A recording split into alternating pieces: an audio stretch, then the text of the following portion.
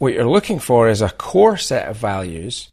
And I'm not saying other ones won't be important, but the non-negotiables that must be true in the way that we behave and interact and treat each other for you to be a happy, harmonious unit.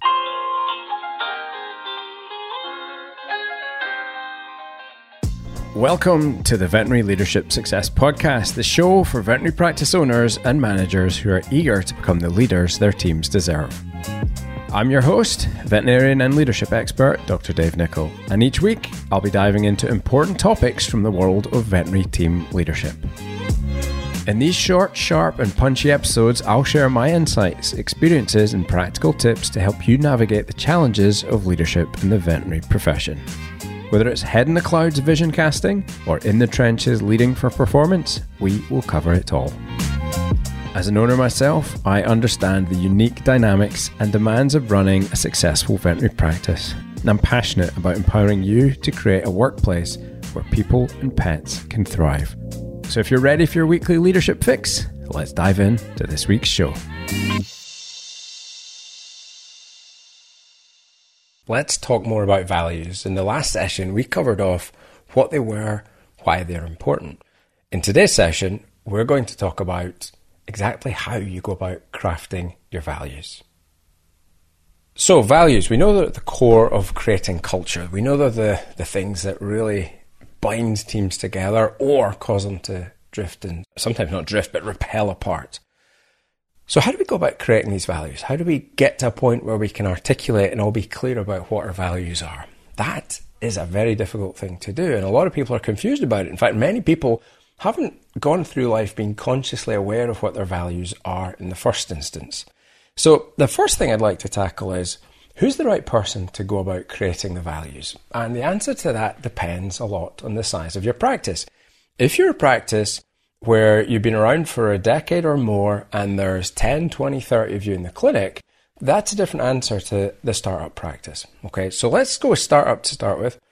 If it's just you, you're the boss, then you get to create the values on your own. And it's a lot easier to do that. If you're in a bigger clinic where, let's say you're a little bit bigger, now you've got, let's say, still south of 10 people, but more people, then I think it's still largely going to be driven by you, but you might want to involve some of your key people, the people who really, really get what you're doing and you see them living, even if you can't tell what the values are, but they're living something that you look at their work and you go, that person gets it.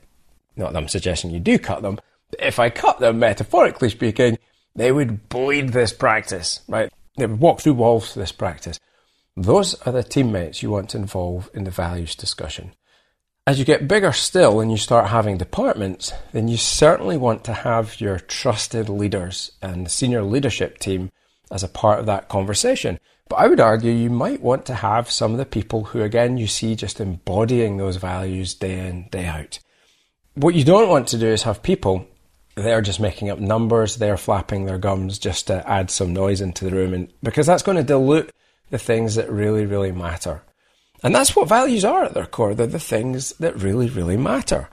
And there's a clue in there about how we go about articulating them. Okay, so how many people you've got involved in the process of articulating this is going to depend on the size of your clinic. So let's imagine that you have a small team. And obviously everything I'm going to say here, you would still be able to do this. If it was just you, then you would just do this yourself. Okay, but let's imagine you've got a small group of you who are going to try and articulate some practice values. Now, a really important word here is shared. And that's worth stopping and pausing for a little second, because each of us had a completely unique upbringing. We each have effectively a fingerprint life. No two lives are the same. Even identical twins, they're going to have slightly different experiences in this world, and after they leave home, maybe vastly different experiences. So you cannot rely on people having the same values. That's the source of a lot of the conflict that we have in our practices, which is why it's important to get this right and articulate these. So we're not looking for identikit values, because you'll be searching for a very long time.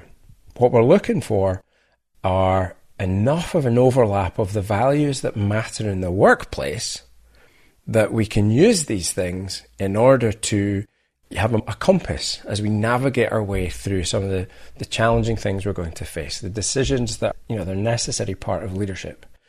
And in order to do that, we're going to have to get this group of people to come up with a shared set of values. So there's numerous ways you could do this. Okay, the simplest way is you could just go on Google and download a set of values. Google a list of values. And you could all sit around and read through the list with a highlighter pen and highlight the ones that really speak to you. And everybody gets to do this, and then everybody gets to rank their values by the ones that are most important. Again, it's a workplace setting. I do think context is important when we're talking about all of these things. Whether it's values or personality profile testing, context matters, okay? So making sure the context is within the workplace. What are the values that mean the most? And you rank them. And you ask everybody to go away, look at this list of values, think it through, and then put them in an order of, most important to least important. Now, I wouldn't do every one of the values because there's literally hundreds of different values you could be choosing from. But certainly you would ask people to highlight the ones that really jump out at them and then rank them and discard anything beyond number 10. Okay, so you just want everybody's top 10 values. And people often get stuck like, oh goodness, how do I separate honesty from freedom, for example? And the answer is, if you stack them against each other and you said, if I could only have, or if I could only be one of these things, what would it be? Would I be honest or would I be free? Right, let's imagine you're going to go to prison, and if you told a little white lie, you could avoid that to avoid your freedom. Would you be able to live with that? Does your freedom mean more than your honesty? If the answer is yes, then ranking freedom above honesty matters. Then you take the next one, and maybe it's like, okay, so freedom matters more than honesty. What about compassion? Would I rather be compassionate or would I be honest? And you think of a situation that you might find yourself in where compassion were measured against honesty. And again, one of them will win, and so you can rank them again, and so on and so forth. And eventually, you'll have a ranking for these 10 values.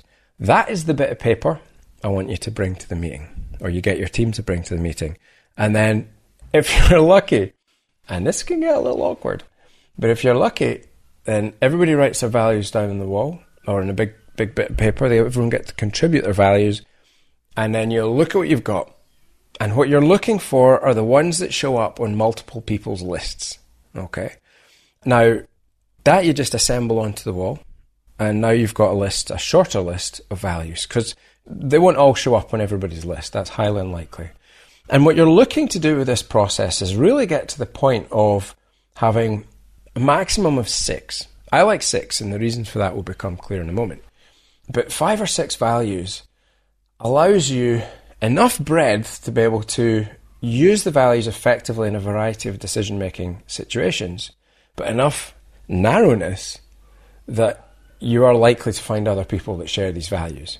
If you've got 13 values, I tell you what, good luck finding somebody who shares all 13 of those, particularly in the current employment market.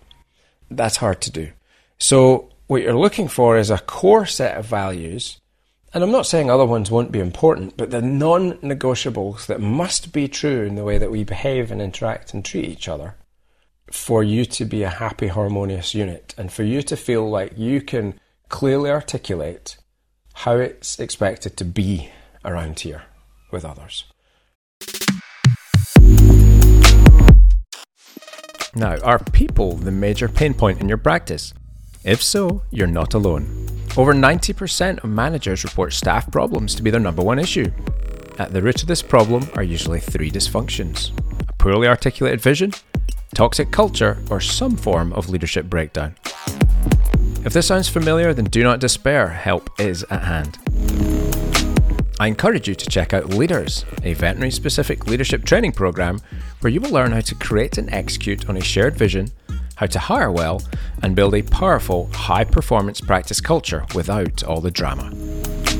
The class is accredited, delivered online, and open for applications now. To learn more, listen to a free training webinar, or apply, visit drdavenicol.com/leaders. Now back to the show.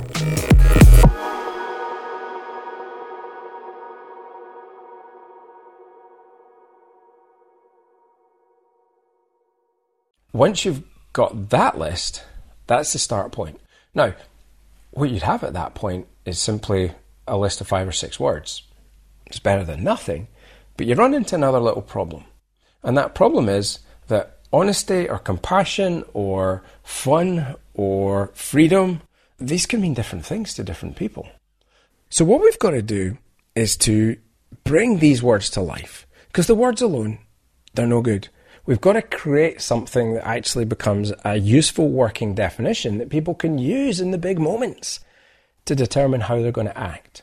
And one of the ways you can do this is to think about this from different camera angles. Move round the value from the lens of who's going to be using the value. So life's a contact sport. Stuff's going to happen. And it might be that the value is going to come from the perspective of a client's interaction with the practice and how we interact with a client. It might be how we interact with a supplier. It might be how we interact with our colleagues, or it might be how we interact with pets. Now, every value will lend itself perhaps to different combinations of these things. So if excellence were a value, then perhaps clinical excellence might sit very well in there. And so you might use a sentence to describe the approach that you take to clinical cases and how excellence, what does excellence mean in the form of a clinical case there? Okay. You might take the word of honesty. And what does honesty mean? Well, honesty might mean when we communicate with clients that we communicate what we're capable of and what we're not capable of. We communicate accurately the costs and accurately as we can the likely outcomes and the timelines involved. That's being honest when it comes to our communication with clients. When it comes to communicating with each other, maybe honesty is actually about giving each other the feedback we need to become better at working with each other or better at working in our jobs. So perhaps honesty is about feedback in this example. And when it comes to honesty, perhaps there's one about being honest with ourselves as well. And what does that mean? So you can grab camera angles around a value. Integrity. What does integrity mean? How would I demonstrate integrity in this practice when it comes to decision making? How would I demonstrate integrity towards animals? How would I demonstrate integrity towards my teammates? How would I demonstrate integrity towards clients? How might I demonstrate it towards the other people the practice is involved with, whether it's suppliers or perhaps other authorities? Those are questions that you've got to grapple with as a leader. And when you can answer those questions with clarity, you can create a definition. And you're looking, I think, for about 3 definitions of what a good value might look like and how we might use that in a practice, okay?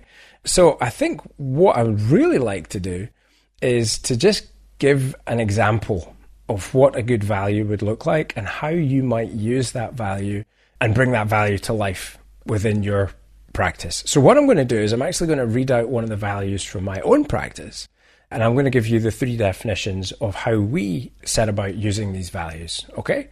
So let's go ahead and do this. And I'm going to choose the value. We've got 6 values, okay? We've got honesty, kindness, conscientiousness, teamwork, fun, and growth, okay? So let's talk about the growth value, because growth can mean a bunch of different things, right? So for us, what we said was we understand that growth is a vehicle for a better future for pets and people. That's the first definition of it. Okay, so for us, if you're going to work on our team, we're going to need you to be somebody who buys into growth being an important part. You want to learn, you're hungry to learn, okay? Now, another important part of growth is being willing to take steps, leaps forward to push yourself out of your comfort zone, okay? So our second definition of growth is we identify and take on new challenges, learning from our mistakes, okay? Now, there are a lot of people very uncomfortable at getting out of their comfort zone and fear failing from mistakes. Okay, so that's the sort of attitude that isn't going to go very well in my practice, because if you're unwilling to get out of your comfort zone and you fear making mistakes, you're stuck. You're not going to grow. You're not going to develop. You're going to always take the safe option or run away from the thing that might be risky. Well, that doesn't work in my practice. My practice is a place, and it's so important to me that this is true, where people come and they grow and they get better for the experience that they've had with us. Okay, that doesn't happen if you stay in your comfort zone. And the third definition of growth, or it's not a definition of growth, it's our third way of defining our value of growth, is we encourage, support, and celebrate the learning process in others. Now, notice that doesn't say we encourage, support, and celebrate success. It says the learning process, because some of the learning process is about success, for sure. Some of it's about joy, but some of it's about failure and doing hard work and making sacrifices. That's part of it. And we will encourage you and support you and celebrate your wins and your losses when you're at my practice. Now, what you'll notice about these statements is they're not specific. We don't say, you will do 15 hours of CE every month from now until the end of time. That actually is a diktat. That's not a principle that's necessarily going to be applicable to lots of different situations. When somebody's struggling to learn or grow or overcome a challenge, just telling them to go do 15 hours of CE isn't necessarily the way forward.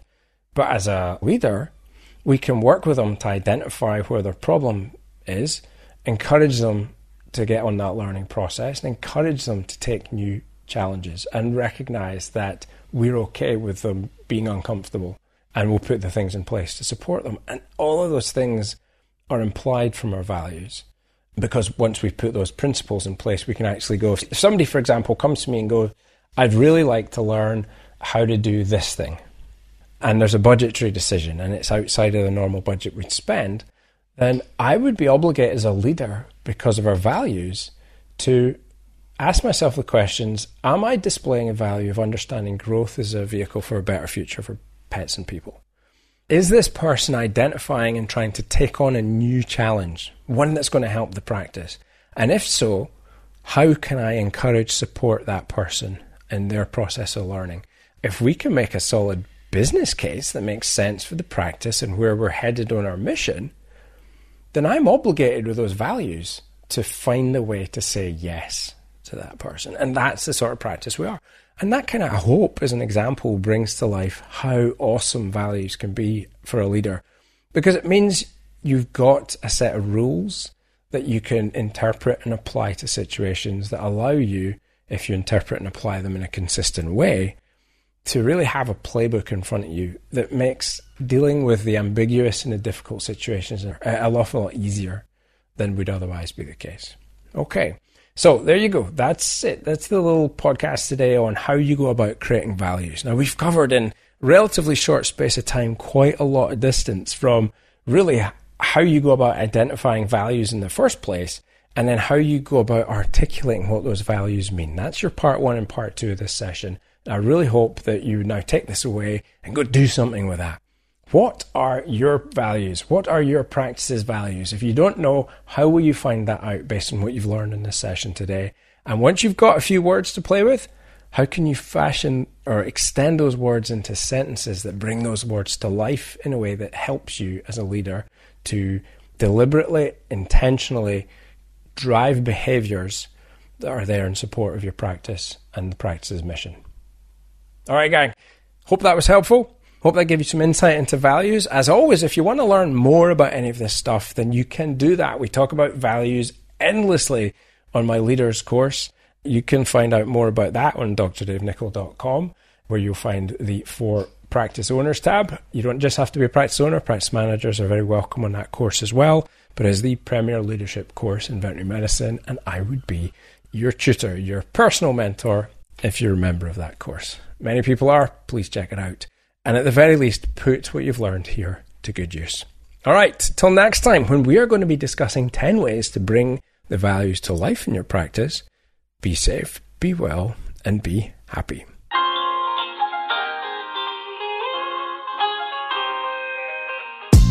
So that wraps up today's episode of the Veterinary Leadership Success Show. I hope you enjoyed it.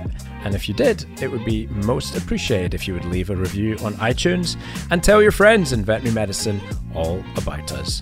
Until next time, from all of us here, be safe, be well, and be happy.